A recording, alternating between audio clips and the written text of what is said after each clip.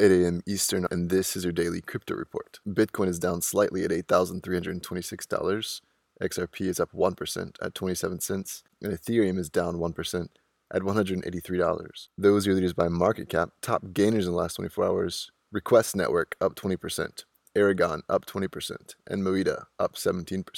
Today's headlines: Icon Loop, a South Korean-based blockchain startup, has raised about $8 million in a funding round aimed at expanding its decentralized ID solutions.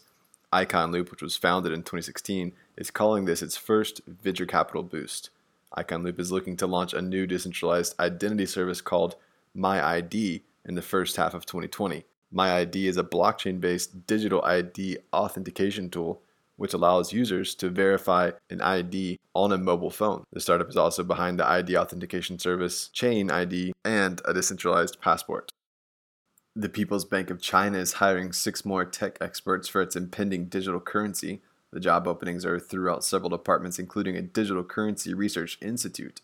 They are looking for candidates with expertise in computing, cryptography, microelectronics, and econometrics to explore the research and development of a central bank-backed digital currency. The goal is to develop the software systems for digital currency, technical research and development for digital currency trading terminals, and analysis of fintech, payment, and clearing-related fields. It's a project 5 years in the making, and it's set to debut by early next year. Another bank that's hiring in the blockchain space, Bank of America, which is the second largest bank in the U.S. Bank of America currently holds 78 blockchain-related patents. The positions are for a treasury product manager, 3 enterprise payment technology senior architects, and 2 banking regulatory domain architects. Each job description calls for experience with blockchain tech or the ability to apply it in a banking context. One of the posting hints at an integration with Ripple's DLT payment network, saying, quote, leads the product management team for the Ripple project, unquote.